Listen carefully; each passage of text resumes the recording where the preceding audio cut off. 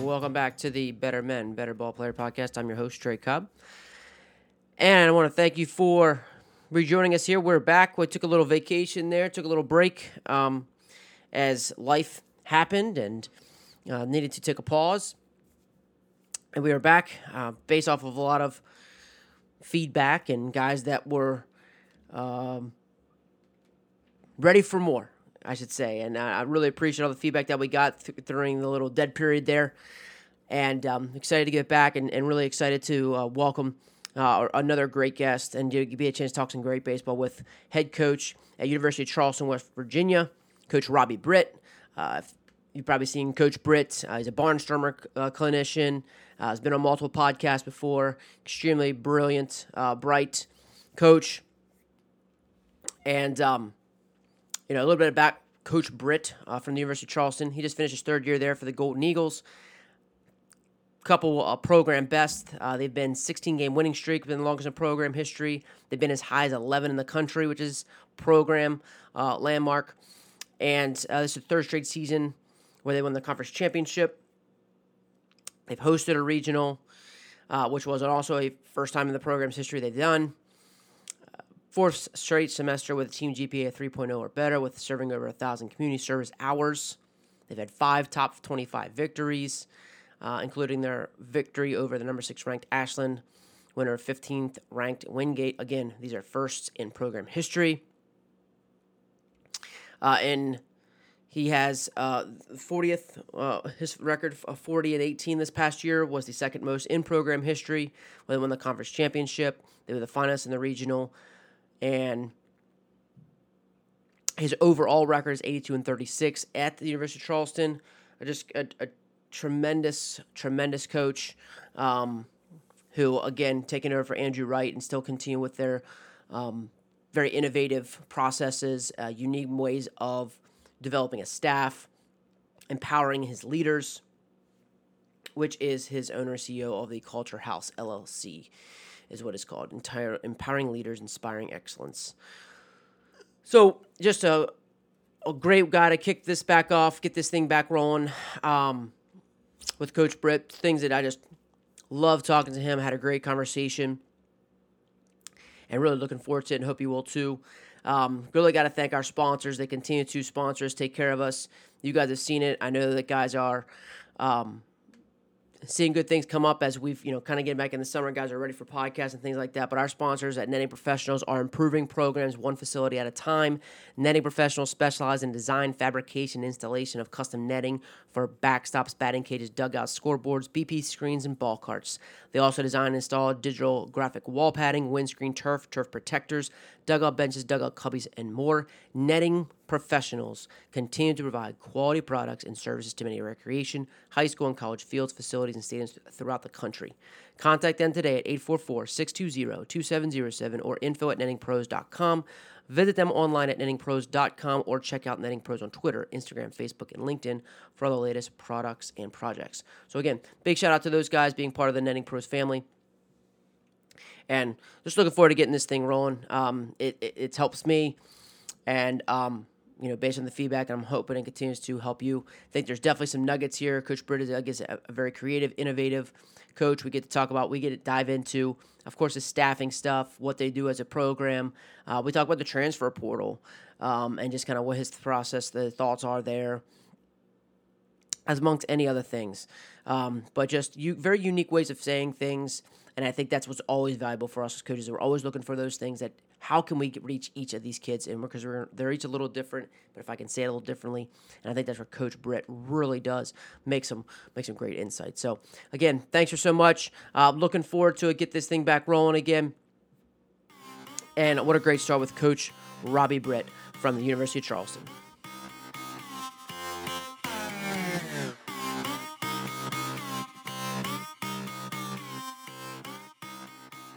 What is something that you feel that you guys, something's not talked about enough at Charleston? Oh, wow. Well, that's a great question to start off with. I mean, I think the staffing piece does get overlooked sometimes, because there's a lot of focus on the player development, the obviously the winning and success on the field, but really, I'm probably most proud of the staffing and the creativity that it provides our student athletes. Like the experience is what we're all about. And so when I look at the the group of 10 coaches that we've put together and the youthfulness of those coaches. I mean, I was the oldest this year at 29 years old. So you're talking about a program that won 40 games, won a conference regular season and tournament title, played in a regional final, and didn't have anybody on their staff that was 30 years or older. I think it speaks to the fact that, if you hire great people and you unlock them and empower them to do great work, that there's still great things that can happen. And I think it provides a great experience for our kids. It helps us build a brand on social media. When you have people like Bree, who is our director of creative content, who's putting out something every day, I know some people probably frown upon that, but for me, like, I think you're trying to promote your student athletes. You're trying to give them a Division I experience at the Division II level. So,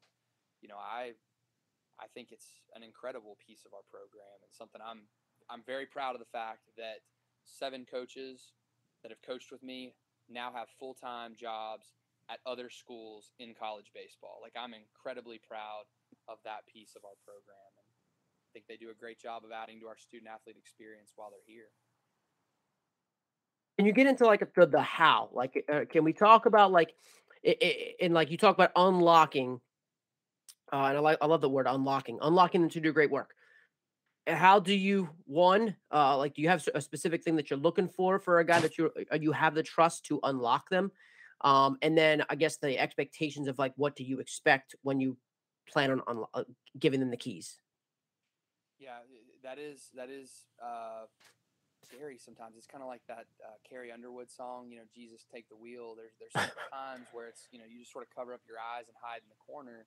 But no, I think if you're trying to hire people that are self-starters, number one, so they got to be internally motivated. Like, everybody's first semester at Charleston on our staff is always very challenging because they get in the door, and I'm not going to sit there and tell you what you need to do every single day. So if you're not internally motivated, then you're really going to sort of struggle because you're going to be looking for somebody to show you what to do, and that person's not going to be there. So my job is to hire people that are sort of self-starters, internally motivated. I would say growth-minded. You've got to be somebody that really wants to learn and wants to grow. And then the final piece would be collaborative in spirit, because you're going to be working with between 7 to 10 other young coaches, many of whom are in their first professional opportunity. And so, mistakes are going to be made. There's going to be issues that arise. But I really feel like that collaborative spirit, working together to do something that by yourself you wouldn't be able to accomplish. And that's really what I think our staff has tried to adapt, is that model. And then we try to relay that and funnel that down to our student athletes as well. So, I think the other piece, and Trey, I don't know if this would be significant for you and working with your travel organization, but I think you can replicate that model. Like, I've talked to a lot of high school coaches that are interested in doing that. And I think if you've got enough intestinal fortitude to maybe get a high school student involved and give them the keys to your social media, which might be scary, but if you create clearly defined expectations for them and you educate them on what exactly you want it to look like, and then you empower them to try and fail, I think there's a lot of young people that are looking to break into our profession and just haven't had that opportunity yet. So that's what, again, I take pride in being the program. And my predecessor, Andrew, who I know you know really well, like, he did the same thing. That was sort of one thing that he trademarked at Charleston too. So, but I think you can replicate it. I think you can do it at different places, and I'd love to see more programs try to implement it. Yeah, that's exactly where I was going, because we have, so many great high school coaches too, and and it's not just in high school, but it's also in colleges. We hear the college stories of guys being on their own, being in their own show. Um, how how do you do that? Like, where would you suggest them start? I know you said about like a high school student getting involved. Would you say, like, let's say I'm by myself, like, would that be like one of your first things that you would say, like, hey, let's just go ahead and get this person who's gonna kind of build our brand? I think you have to identify what you want it to look like. I mean, ultimately, that's what the leader is responsible for, is creating the vision. And so I always talk to our staff about vision having width and depth. So you want your vision to be wide, meaning you're going to include more people than just yourself. If it's just about you, then that vision is going to be very dim and you're probably not going to have a very good chance to reach it. So you want to have a wide ranging vision that incorporates a lot of people. And then that vision needs to have depth too. So depth is, it can't just be about winning. As cliche as that sounds, of course, like I love to win. That's obviously why you compete, but it has to be about something greater. So when we talk about creating we call it transcendent student athlete experience, a next level experience for our student athletes, like to me, that means that we need to be trying to tell their story through social media. We need to be following name, image, and likeness really closely, even if we're a Division II school. Like we need to be thinking creatively about what do we want this experience to look like for our kids. And if you're going to sign up to come play at Charleston, like it's not the cheapest school in the country. Charleston, West Virginia, even though there's a lot to do, it's not New York City. So you better provide an elite experience of some sort. And so as the leader, my job is to create that vision. And what I think that allows you to then do is say, okay, what are the who are the people, or what are the things that I need in my organization to help fulfill that vision? So for me specifically at Charleston, like I am not good with social media. I am not good with like designing graphics and things of that nature. Like if it's up to me, I'm trying to make a PowerPoint slide and then turn it into a JPEG and then upload it to Twitter. Like it's a debacle. So I knew that I needed to hire somebody. I hired Brianna Miller was her name, from Eastern Mennonite University. And, Bree, her responsibility is to tell our program and our players stories in a 21st century capacity. Like that's the makeup of her job. Nice. So TikTok, Instagram, Twitter, pictures, videos. Her job is to tell that story in a media form that people our age understand. And so, I think about Pablo, who's our offensive coordinator. Like he's not just a hitting coach; he coordinates the offense. He does everything from that capacity. So, somebody that could step in and could run the base running and could run the hitting, so that I can be more of a CEO and work with a number of different areas. And so, just really, number one, having the vision, I think, is where I come in and where the head coach would come in, and then figuring out who and what. Who do I need and what do I need them to do? And then designing a clearly defined program for that individual. That's how you unlock them or empower them to do great work.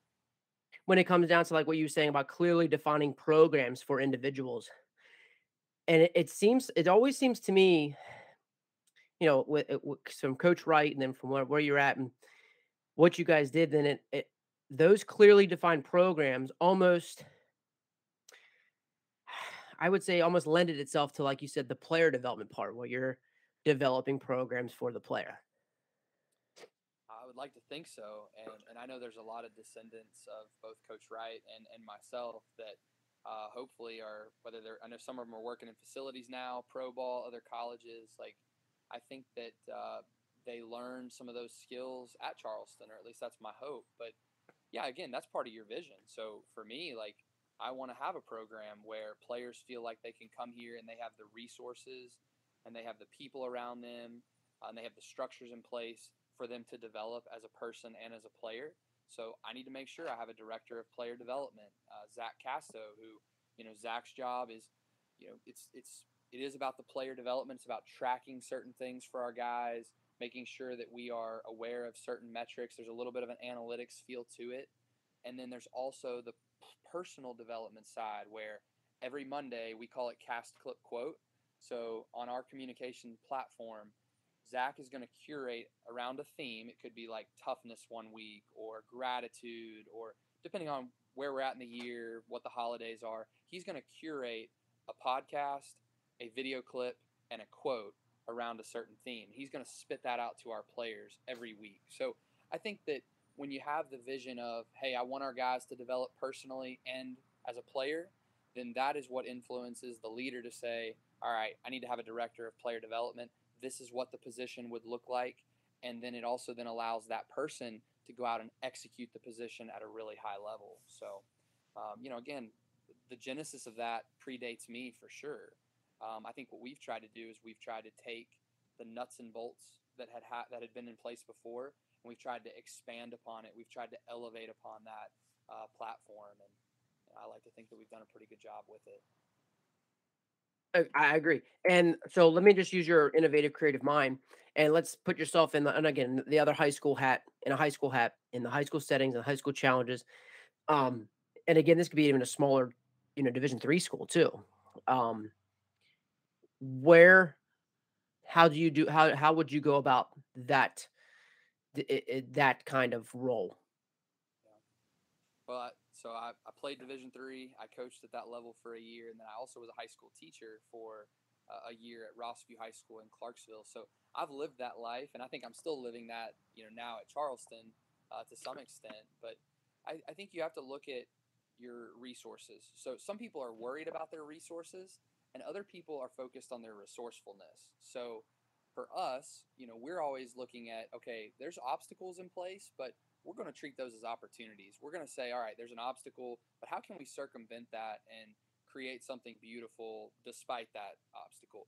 So I think that's the starting point for a high school coach. I've heard so many times the high school coach that says, oh, well, we just don't have the resources to get that done. And there's definitely some truth to that. It might be that there's no money, the booster club's not as involved, the administration's not supportive.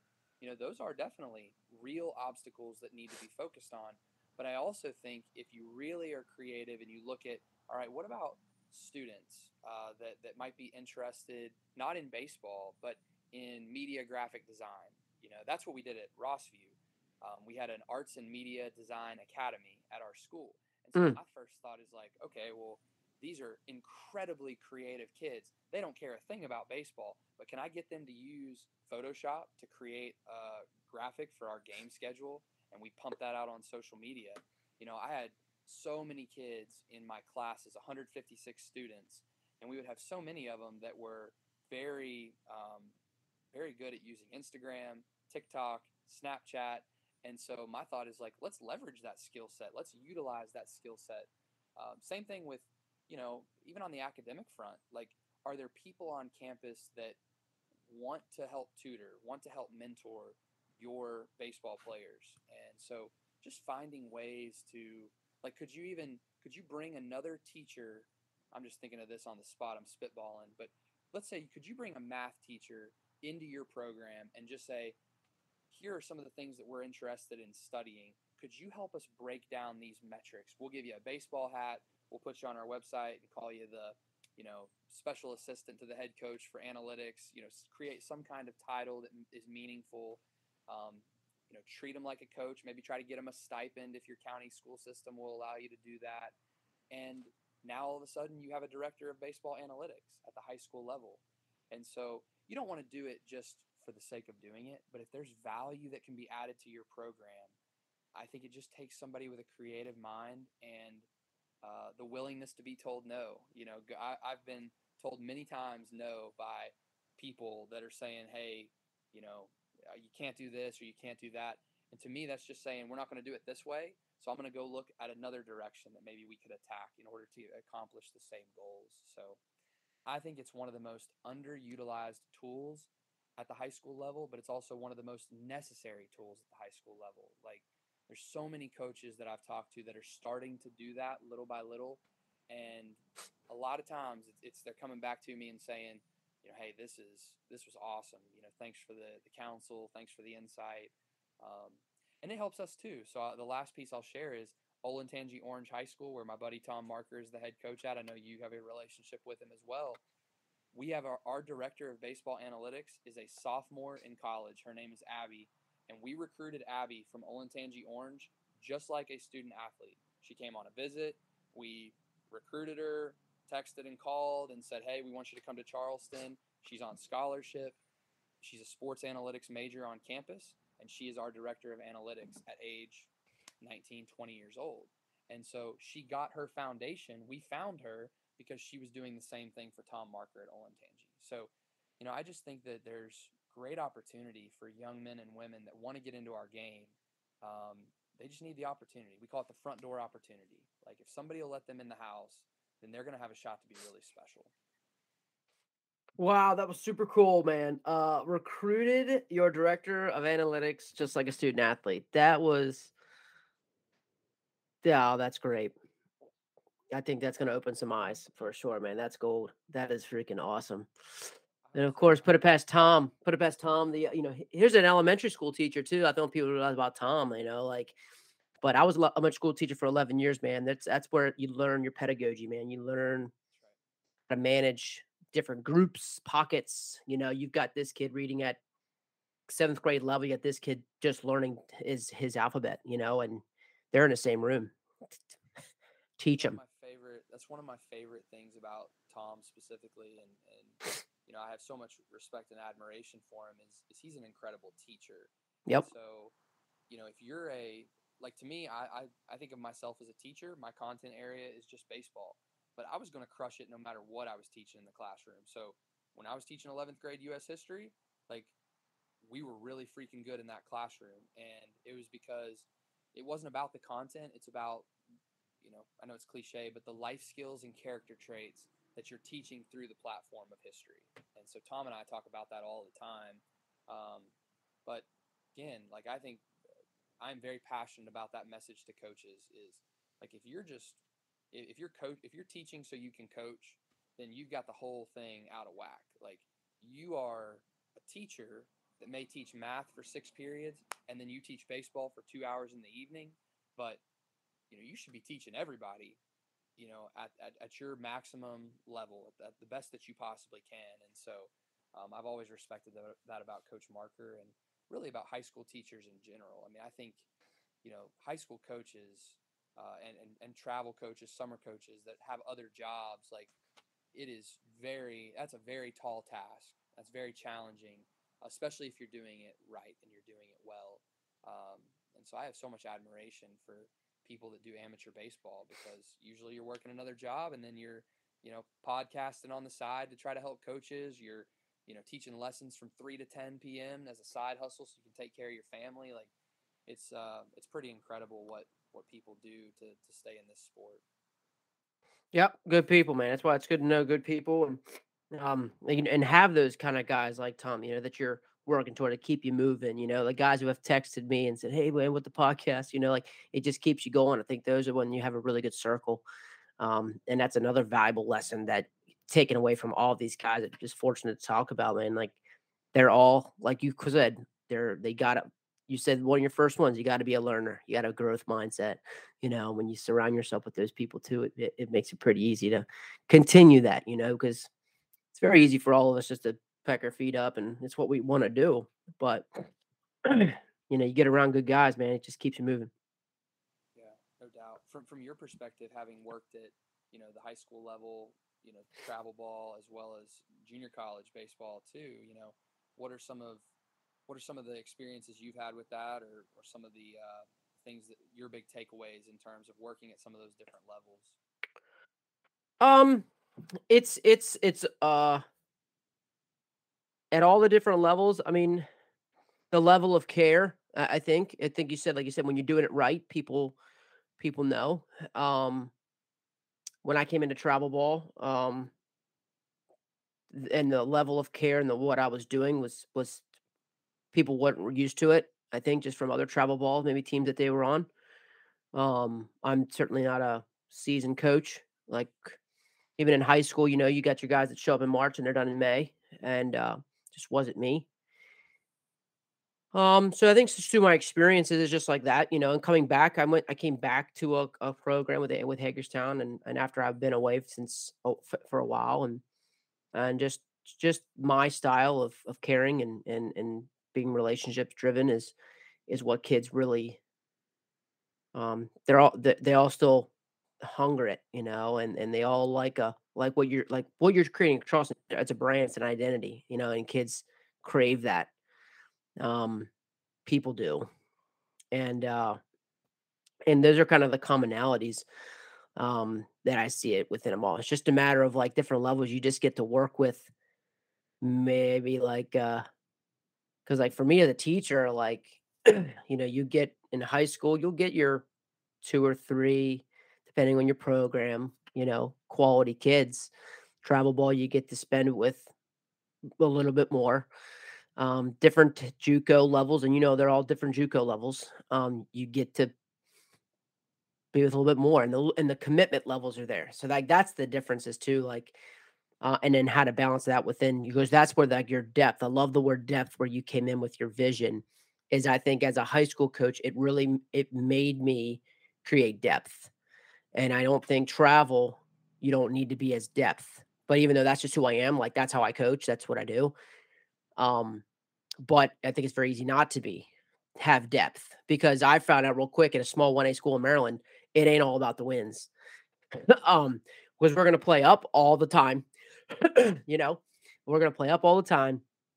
And in Maryland, you have severe restrictions on what you can do outside of your spring. Severe. And so um, you know, you just learn really quick to have that depth. Um, that was a big thing that stuck out with high school. But again, everybody loves a good identity. Everybody wants to be cared for and shown value. And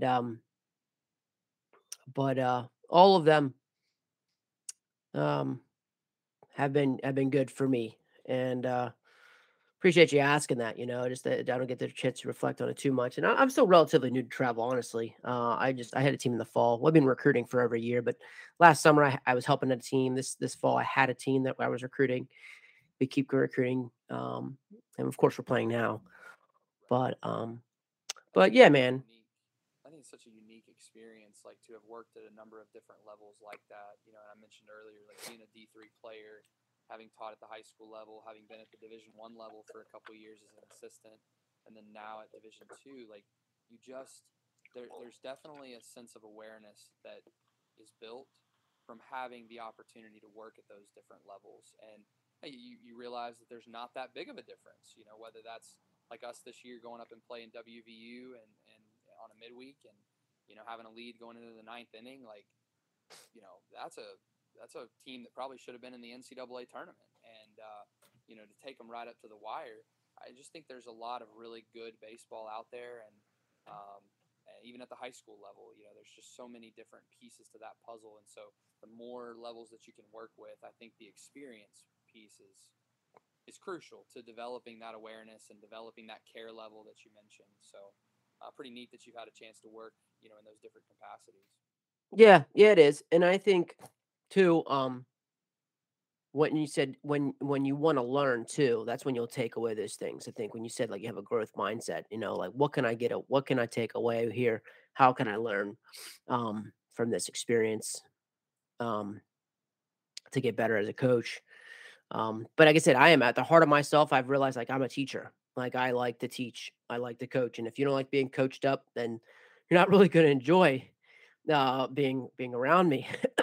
um, that's it. I do. I love, and I'm not trying to, and I'm very aware of overcoaching. Because that I've made those mistakes in the past. And but just like any good teacher, I'm going to be over planned and over prepared, and we'll get to what we get to from there. But yeah, man, like it's been good. And then this is a unique travel experience because like I'm not just sticking with an age level. Like I'm gonna quote unquote loop is a teaching term. Like you just travel with your eight with I teach second grade, then I teach them in third, then I teach them fourth. I did that one year. I went to them when I went from fifth grade. It was funny. I went from fifth grade, then I took a job at the middle school and taught sixth grade. So those fifth graders were now my sixth graders. And then the next year, my principal wanted me to teach seventh grade. So I actually looped with them for 3 years. Wow. So that was pretty wild. There was a couple kids who were like, "All right, I think you need somebody else." And but I'm like, that's how like this travel experience will be. Like, I'm gonna have them there as freshmen. They just finished up the freshman year. We're gonna have them as sophomores and then juniors, and then basically that fall going in their senior year. Like that's really it. Um, so that'll be a unique experience, and that's the plan right now. So that'll be unique. But again, just handling all those things. Where Kaiser, we have guys committed right now, guys that aren't really close to getting committed, but like they could be, like you just never know where they're going to fall along.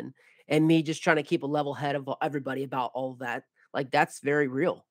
how things are right now, man. Like, just speaking of that, like, because I got to talk to them about the transfer portal. I mean, I was thinking about like when you talk about the WVU game and things like that, and just how close things are. Like has the tran is you would you feel like the transfer portal has really helped or impacted you in that way? I think I definitely think it's impacted, college baseball. I think that's a no doubter.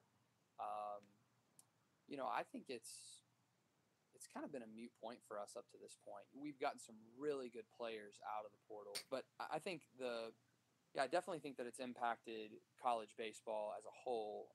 That's a non-negotiable that it's definitely done that. And I think we try to find ways to use it to our benefit. At the same time, I think it's created a great opportunity at the Division II level because just the overwhelming numbers of kids that are playing Division One baseball and are going through that cycle, whether it's transferring from a Power Five to a Group of Five school or a Group of Five to another Group of Five school. Um, High school guys are kind of the ones that are still feeling the impact of COVID that we thought was gonna we thought it was gonna impact the 2020 class. Then we thought it was going to impact 21s. Then we thought it was going to impact 22s. And now everybody's saying the same thing about 23s that, oh, nobody's out recruiting them. There's no college programs that are really honed in on high school kids right now. And I think for Division II, it's created a great opportunity. And you saw it a little bit this past year where just the overall talent density of our level, I think, improved. Um, and you see that when Division II and some Division III schools level up and go play Division Ones and win or play them really closely, like that's because the talent density at our level has definitely improved. And so I think for us, if anything, it said, hey, there's some 23s that typically would be going to a school in the MAC or going to a school in the Horizon League. And now it's like those schools just don't have room on their rosters right now. So it's an opportunity for us to, again, showcase what we have to offer, which is a Division One experience at the Division Two level. And so, I think it's a great opportunity for us. And I think very transparently, we've made it too easy for kids to enter the portal without consequence, and that's my personal opinion. I know there'll be people that probably will disagree. And if you look at our track record, if you graduate from Charleston, this is my policy. If you graduate from Charleston, you have honored your commitment, and I will help you go wherever you want to go. We have a grad transfer that literally transferred to another school in our conference, and I helped him go there because he had honored his commitment to us. Our shortstop is going to grad transfer to USC Upstate next year, and as much as I hate to lose Braxton, I wrote him a letter of recommendation. I talked to their coaching staff on his behalf. Like, I think if you have that extra year of eligibility, hey, that's great. That's fantastic.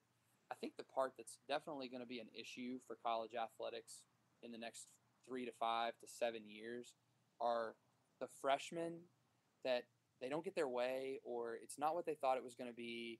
And instead of having the self-awareness and the self-discipline to actually fight through the challenge, they immediately jump in the portal and they use their one-time transfer like that. Well, what happens when they get to the next school and then the same thing happens? Then they've already used their one-time transfer. So there's a number of, I think, unintentional consequences that are going to come up here in the next 3 to 5 to 7 years that are really going to test kind of the transfer portal's validity and what it was really designed to do. I mean, there are a number of situations where kids should be able to transfer freely. If a family member gets sick, if a coach leaves, whatever the case might be. But to just say, hey, I'm going in the portal because, things didn't go my way, I just think that's sending a bad message. And, I guess my final thing on it would be they say that coaches can leave without consequence, but really that's not true either. Like, coaches leave for a myriad of reasons. They might leave because of a bad contract situation or because of a family situation, and they might get fired. So, there's a lot of consequences that go in on the coaching side as well. And so I think to just open the floodgates and say guys can do whatever, I think it's sad because it's really putting a strain on the team sport mentality that we have in baseball, and it's making it really difficult to create consistency. And for us, what it has done is it's made us be really focused on the type of people that we recruit. Number one, you got to be able to help us win on the field. But we've really started to identify what is a good fit at Charleston for us, like who are the players that we work really well with, and then we have to find those guys. We have to find those individuals in the recruiting process, which means turning down some really good players sometimes that we may not have turned down in years past. So that may be a positive or a silver lining from it. But you got me on my soapbox, so I apologize. But being on the other side of it, I mean, I would counter back with just asking, how you said you were walking that line with some of your high school guys and some of your travel kids that you're coaching. What's the feel on their end or from the parents' standpoint? In terms of the transfer portal, Yeah, in terms of the portal. right now it's honestly because they're young. Like I said, they're just finished the freshman year, and it's just the education of it. And again, it's the patience. And you hear a lot of coaches say about patience and recruiting and things like that. What'll happen, and it should. It's not. It's not our plan. Things happen, and so um, it's just a matter of the education right now. Like I send out tweets and my messages to them, especially recruiting wise, is just the education is like, here's what you're also up against. You're also up against the transfer portal. It's not that you're up against another freshman. You're up against also like help. Well, the number one thing is they're gonna go into the fishbowl and see what because like you said, you have guys that fit your mold. And here's a Charleston kid. This could be a Charleston kid. Well, they can go look at that Charleston kid and look for that kid in the transfer portal now, number one. That guy's already been tested. He's a little stronger. Like you kind of, it's kind of an easier bet before even going JUCO. And then you got the JUCO kids, and then so it's just depend on, and everything's different. But there's certain people that don't like JUCO kids, and there's certain people, like it's all depending on the coaches. So as of right now, where we're at and what I'm doing, it's just a matter of educating that, and just like that's also something that I'm trying to learn more about, just so that I can be more educated and help people through this process, as they are, trying to get recruited. But it's just something else out there that you just gotta, like you said, you're almost pushing through that through that adversity of like it is kind of a little what you would some of it. I don't know. I think it's slower for some kids who just maybe just they just might not be really there. They might not be an absolute dude though, because we have some dudes that get attention, and have gotten attention. So it just depends. But like right now we're still young. I think the education, because it is. I mean, how long has the transfer portal been like this? It hasn't been too long. Right. Yeah, no, I mean, that's I would call it the evolution. You're seeing an evolution in terms of, I think there's close to 4,000 names in the portal, and the education piece, like that's such a great point. And this might be the dumbest idea that I've ever had, but ask my assistant coaches. I'm sure I've had some dumb ones from time to time, but I've thought about doing a classroom session in our program about that, just so guys could see what the portal actually looks like, because it's almost this like imaginary place unless you have access to the actual portal. But the pieces to that puzzle, when you go in, and there's a section where you can make notes of things that you want other coaches to see. So like if you're wanting to grad transfer, well, there's a time and place to probably do that. But if you do it right now, you're probably going to get a lot of unintended calls, and you're going to waste your time. You're going to waste other coaches' time. You're also going to get lost in the shuffle of about 35 to 55, 60 new names going in every day. So now, day one, you're on page one. Well, by day four, you're probably going to be on page 4 or page 5 of that portal. Well, how far back are those guys going to really scroll, to find you? And of course, they can always plug in your last name, but they would have to know about you in order for that to be the case. So, I think there's a lot of educational points to that could help somebody, even if Charleston's not the right fit, which we're not the right fit for everybody. And just like anybody else, we make mistakes in recruiting as far as, we may think that somebody's going to be a great fit and they get here and they don't like the experience. And, so I think if we educate them on the front end, then maybe that helps them to find the right fit the second go around, which I think has just become a part of our game. So, I know I'm definitely, I have strong opinions on it. I think as a lot of coaches do. Um, but I do think there is benefit to it, and there are times where it's definitely a great piece of the puzzle. And so I think it's educating your players on how to use it appropriately is maybe the next step for us as we evolve as a program. Maybe that's the area that I need to look at is, how do we educate them on the front end to try to help them on the back end?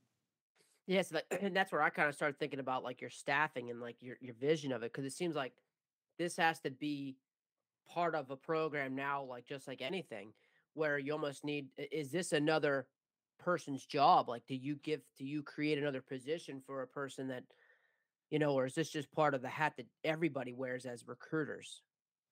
Yeah, I think I'm sure a lot of programs have established like one person that's responsible for scanning the portal, looking through that. We task our recruiting coordinator with doing that because we have a recruiting coordinator who he helps on the field, but his primary responsibility is recruiting. So that's maybe a little bit different than your typical assistant coach and recruiting coordinator. So we've kind of rolled it into that recruiting position. But Okay. you've given me an idea as far as the curriculum in our baseball classroom next year, and I'd probably have Grant, who's our recruiting coordinator, put that presentation together and probably run that classroom session with our team because I think he would be probably the guy that would be best equipped to speak on that. For sure. and and I coming back to your staffing stuff is like, do you make it a point then to maybe have a weekly meeting with all your coaches as like, let's just say, for lack of better terms, like a checkup, but basically what you're doing is you're just holding them accountable to the vision that you have, or like the expectation that you have clearly defined. Then is it, part of that growth plan is the accountability of it, right? Like, all right, let's see where we're at. Is that something that you put in like weekly, or is it like part of your staff meetings that everybody's kind of has this like, a check in to kind of see where everybody's at? Yeah, we meet every day as a staff, so that is, again, like I think that's where uh, we really try to run it like an organization or like a small business. So Yeah, like a every board meeting. Like, like here's your a board minutes. meeting, we're meeting every day as a staff, and so um, inside of that, there's times where we'll intentionally embed some professional development. We'll have staff presentations where assistant coaches will present for 12 to 15 minutes on a topic, and usually in the fall it's like an update on their position group, like what's going on in their position group.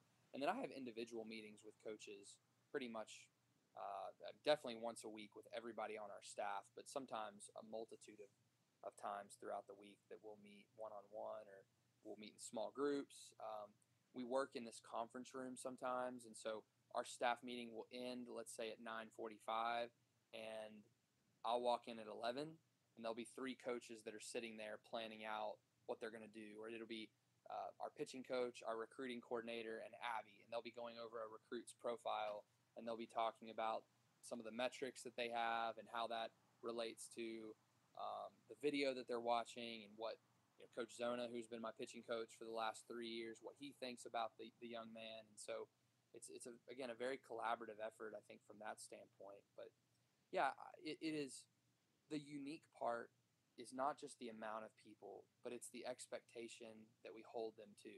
Like if you're a GA and you're the offensive coordinator, to me, you're a full-time assistant. So you're in the office, you are recruiting, you're working with that position group autonomously by yourself or with other position coaches. But you're also held accountable for the results that go out on the field. So it's not just, oh, this is my GA. Like they're not a GA. Like that guy's working just as hard as my full-time assistant, my one full-time assistant. I have a part-time stipend position that's, very small stipend, but he's a full-time guy. So we have to piece it together. We got to help him figure out camps. We've got to help him teach lessons and grow his lesson clientele in the community. So, but that guy's in the office. So that's the unique part is, not just the number of people, but really the standard that I think we try to hold them to. And that's not really a pat on my back, or I hope it doesn't come across that way. It's more about, like, to me, I'm always amazed with the the coaches that we have on staff, their commitment, their willingness to be a part of it, their desire to make a career out of this profession. And so that's the part that I'm in awe of all the time, because everybody wants to coach college baseball, but I think it's really hard to do it when you're getting a $3,000 stipend for the year and you're having to figure out life and how you're going to survive on top of that. And you're recruiting, and you're going to these games, and you're at practice every day, and you're in the office. Like that, we call them the unseen hours. I'm stealing that from Drew Hanlon, who's an NBA skills coach. He talks about the unseen hours. Like that is where I really just fall in love with our staff. Like they earn so much of my respect, is not what they do from 2 to 5 in the afternoon, but really what they're doing from 7 a.m. or 9 a.m. till 1 o'clock when they go out on the field. Oh yeah, life is. Yeah, just trying to figure out life is important. Not easy either. No, it's not easy. And that's one thing. 'Cause like for me, like in my story is just, my wife's a partner at a CPA firm. So she's crazy during the spring, and would love to, coach in the spring. And I just had made a tough decision. Like it was just that life. I wasn't the best dad. I wasn't the best person, the best husband. Being that way when she has to really be away during that time for our twins, too. So, and that's where it is right now in our life. That's just what it works. And that's so those unforeseen hours. Yeah, man, I get you there. I hear what you're saying. And like I said, it's a big reason that I went to travel baseball myself. Um,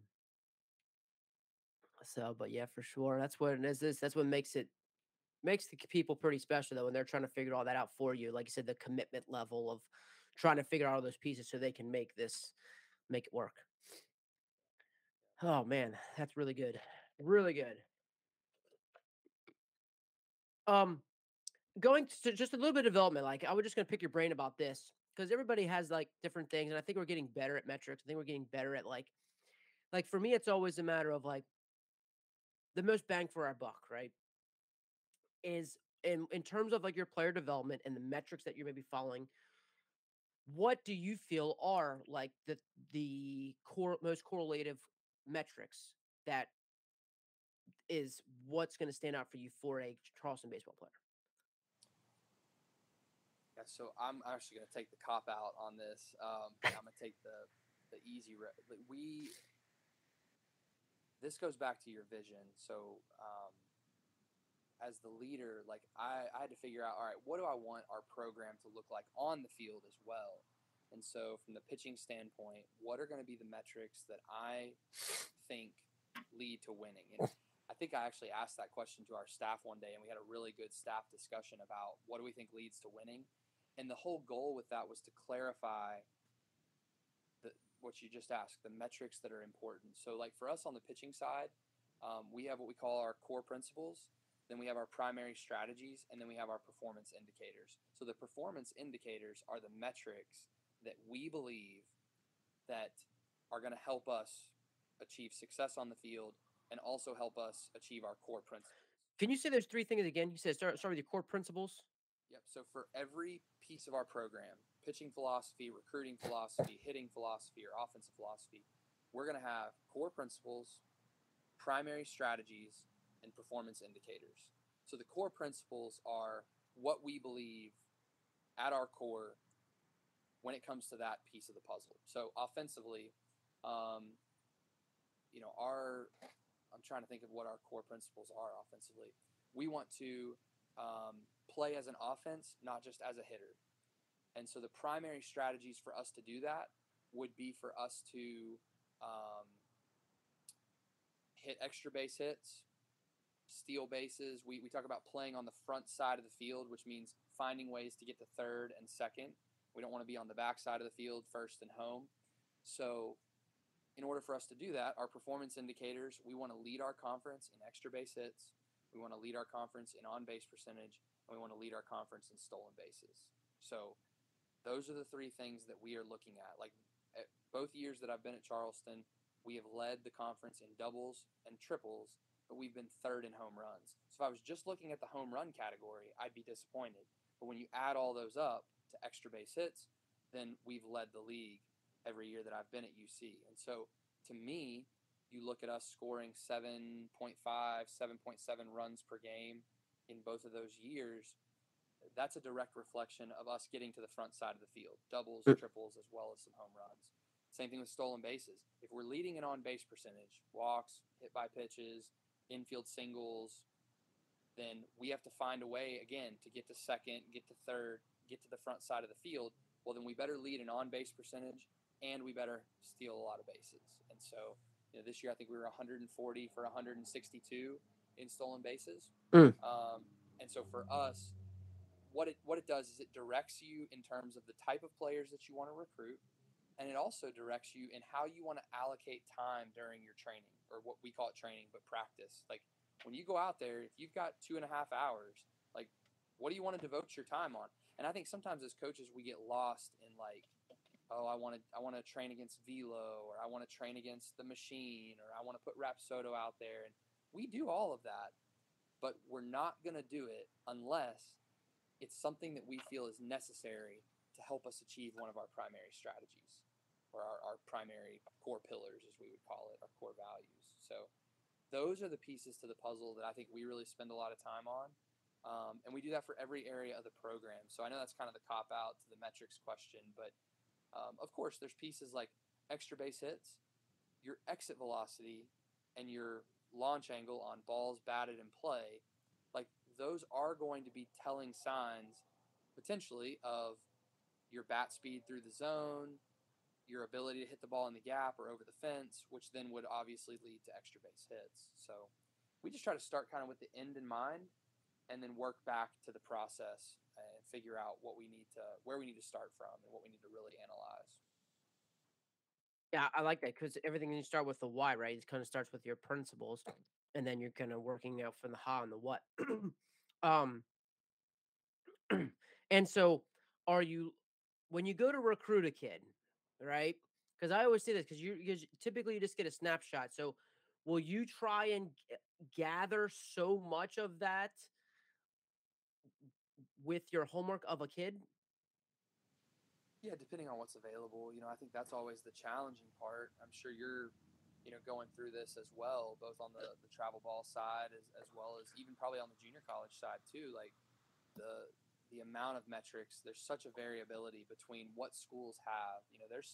Yeah. There's some travel organizations that have hit tracks and have TrackMan, and I went to the top prospect games in Ohio a couple weeks ago. Well, they have TrackMan for everything. So yeah, if that data is available, I think that's only going to help you if you know what you're looking at.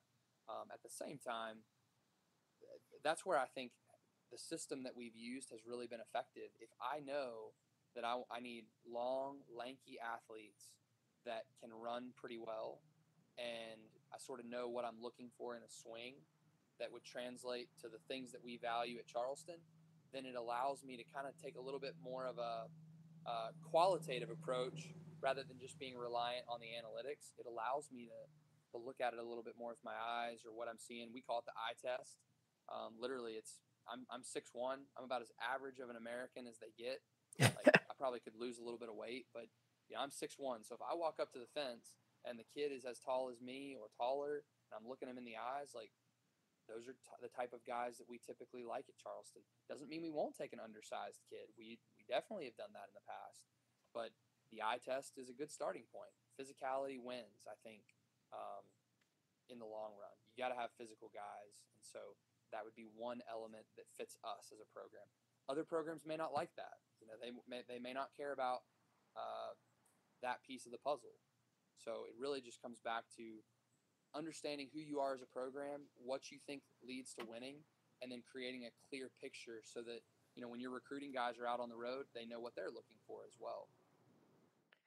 Yeah, I just always for me it's always the clarity part, and how how long do you spend like what is like your personal, I would say like almost like personal process to gain the clarity?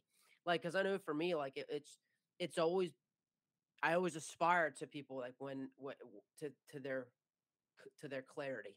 I think as the older you get, I've been doing it for like 20 years, you're just trying to get simple and trying to get very clear.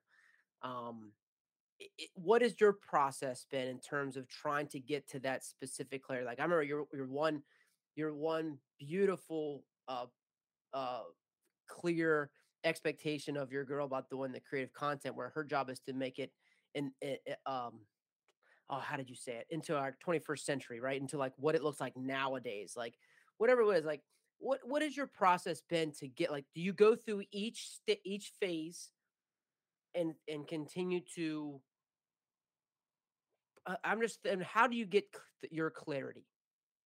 Yeah, I think I don't know that we have that or that we ever will have that, if I'm being quite honest. Yeah. Probably not the right answer, but I know Andrew, my predecessor, Andrew always liked to use the word iterate. He would always iterate on the next thing, and I call it, I use iterate from time to time, but to avoid plagiarism, I prefer like evolve or evolution, like to look at our program, you know, what it looked like when I first got to Charleston 3 years ago, and the way I communicated and the clarity that I provided for our staff and the way that I hired people, yeah, that has changed completely. And I almost I apologize sometimes to my previous assistant coaches because I'm like, you know, I apologize to those guys because I think, my goodness, I failed you. And they're always like, oh no, you were doing what you thought you could do in that time and what you thought was best. But I look at it and I say, man, if you could only see where the program's at now, and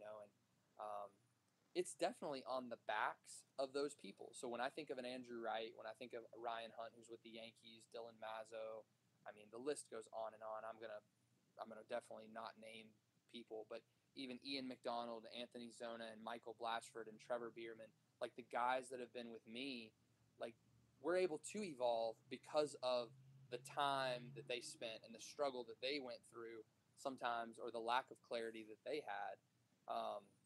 So I would say it's ever evolving, and the whole thing with like Bree's position and how we came up with that idea, like that was, at first it was just, we just want to create a brand. And then it became, all right, well, how do we go about doing that? And why do we want to create a brand? Well, we want to tell our program story, but it's not just good enough anymore to write a story and put it on the website.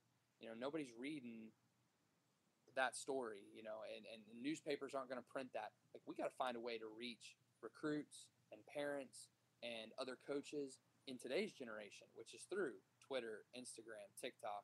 And that's kind of how we came to that. So, same thing in recruiting. Like, I didn't really know what I wanted the program to look like at the beginning when I first got here. And now we've kind of evolved to this point where it's like, all right, we know we need athletic guys that maybe have a little bit of diversity in the positions that they can play. And then we know that they need to probably run pretty well because that's a big piece of who we are. And, they better be able to hit the ball in the gap, not necessarily over the fence consistently, but they need to be able to drive the gaps because that's an important piece too. So I think clarity is always the goal, but evolution towards that clarity is, I think, the realistic method to get there.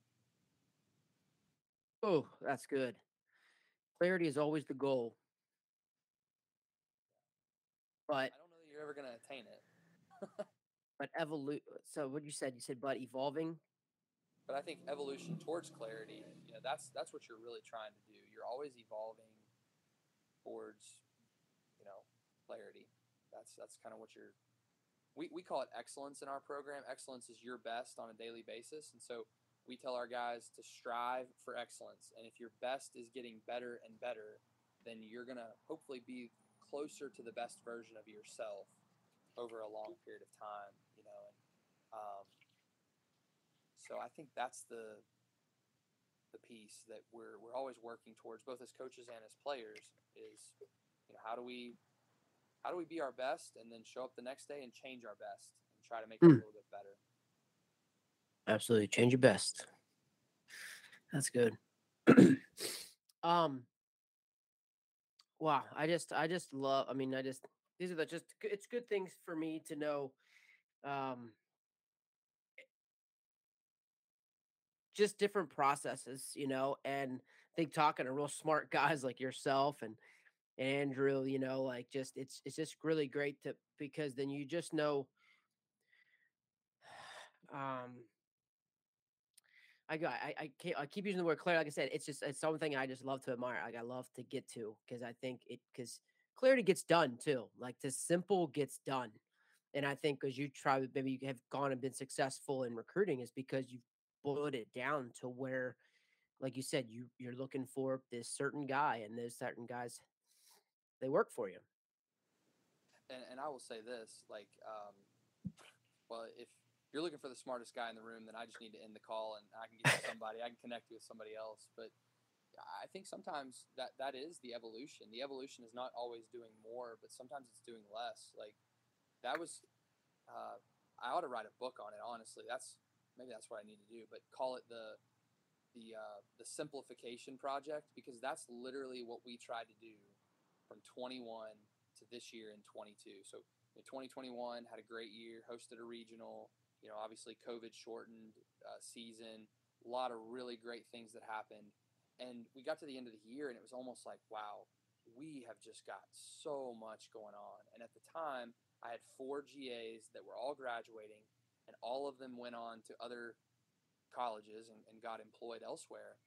And there was a period of time in the summer where it was literally just me and Anthony Zona and Trevor Bierman, who was our recruiting coordinator at the time. And we're just like, okay, we just got to simplify. Like, how do we make this thing run more efficiently? And so, I guess my message for the coach that's maybe trying to do this thing by himself or only has one assistant and it's 2-man tackling 40 guys or whatever the case might be, it's, I don't think that you have to add new technology. Of course, we're always doing that. We've got Rapsodo, we still use Blast, but we've also tried to simplify that. Like, what are we going to use it for? If we don't need it, if there's no value to it from our eyes, then put it in a place where the players can access it and give them that opportunity. But at the same time, like, we don't need to just put it out there to put it out there. So, the simplification process or project for us this past year, I think made us more efficient, and it helped us evolve. I'm not going to say in a better way, but definitely in a different way, that I think definitely gave us a little bit of that clarity moving into the 22 season that we just had. It's amazing just to, like you said, and you had you're the oldest staff member at 29. It's pretty wild. And you said you spoke about so are you and Adam Posey pretty close? Did you talk to Adam? Yeah, I really like Adam a lot. I think he does a fantastic job at EMU, and Yeah. another example of somebody that like uses his resources so wisely. Oh yeah. Somebody that frankly I've learned from just in our conversations, or being able to watch his program from afar. Like, I think he's a guy that I've learned from because of that. He's very, I would say he's a great steward of his resources, and definitely maximizes his program's ability, I think. Oh yeah. Yeah, we had a great conversation too, man. Just I learned a lot from him as well. And this programming stuff, like your guys are pretty a good bit about. Um yeah, sharp guy. Sharp guy. I know Jimmy Jackson speaks highly of him as well. That's why I got the name at him through Jimmy. And but yeah, we had a great conversation. And but I know you were saying you had a personal staff, right, from EMU. Yeah, Bree, who's Yeah, our creative content person, and right. yeah, so I think she was a graduate, played field hockey there, graduated from EMU, was helping baseball, and we recruited her as well to come do her GA work at Charleston. Yeah. I think even that for the people who are listening, just thinking about what that could do, in terms of not necessarily just recruiting your athletes, but recruiting your help, recruiting your staff, and doing it in very unique manners. Um, from like, you could have a magnet school, like you said, you could be a school within that has the art program, you could have what a thing to bring to your principals too, saying, here, I'd like to involve these other inclusion. You talk about exclusive, right? Like what a great word, right? Inclusion right now, and what that looks like, and that's what principals and that's really what our schools need, and and what a great way to do that. I think those are great avenues. Because like you said, no one's reading the introduction on the website. And I think you hit that on the head. No one's reading that on the website. It's a matter of here's the video, here's the clips, here's bring it up to what it looks like nowadays. Yeah, no doubt. And I think I would just expand on that with this. Like, I know diversity, equity, and inclusion is a huge piece of, college athletics right now. And, so I think to start with that piece, like, I believe that if we wanted to solve a lot of issues in college athletics as well as in the world, we got to start with empathy. And if you know of a way to develop empathy, then I would love to hear it, because I think that is still a search that we are working on a lot at Charleston, as far as with our student athletes. Like, how do we develop it? How do you practice it? Those are things that we really wrestle with all the time. But like, that's the value in being committed to having a diverse staff, having a diverse program, is because it goes back to the depth of the vision. Like, I want our players to collaborate with people from, whether it's color, race, sexuality, socioeconomic status, like location of the country. We had guys from California, Washington State, Texas, Florida, New York, as well as Charleston, West Virginia on the team this year. Wow. Talk about the way we want the world to look, and collaborating with other different types of people in order to achieve greatness, which I think we won 40 games this year, conference championship, regional appearance, like all of those things. I think that's why diversity is important. It's the understanding and creating empathy, because that's the type of program that you want. So, in terms of how that goes back to your staff, like, I don't understand why women can't work in baseball, right? Like, I think listen, between my wife and my mother, and now my daughter who's 3, like, they're the ones running the house anyway. So, like, when you talk about being organized, when you talk about getting stuff done, when you talk about being growth minded and not necessarily stuck in your ways, like, I think there's a lot of women that probably have advantages over in terms of their skill set over us men. So, again, it's all about, for us, creating the front door opportunity, welcoming those people into our walls, and holding them to a high standard, but at the same time empowering them to be the best version of themselves. And I think that's a huge component of our program.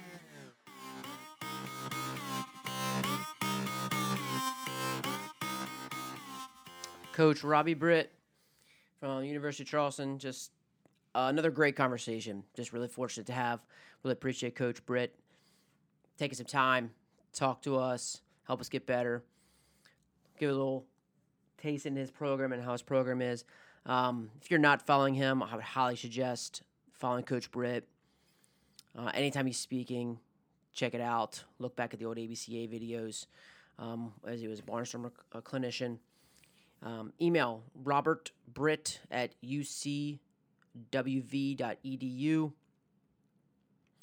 Great follow at Coach RB6.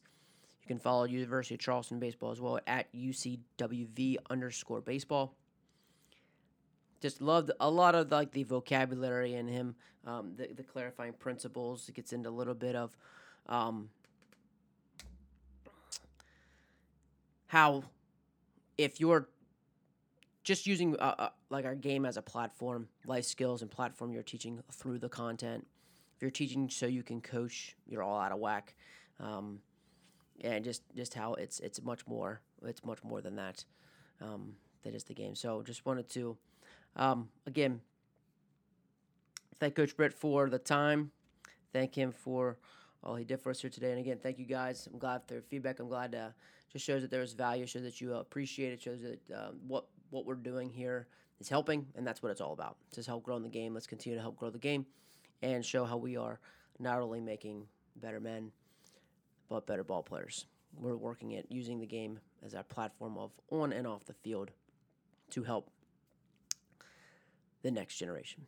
So again, thanks so much to our sponsors at Netting Pros, and thank you guys for listening. Until next time, keep getting better.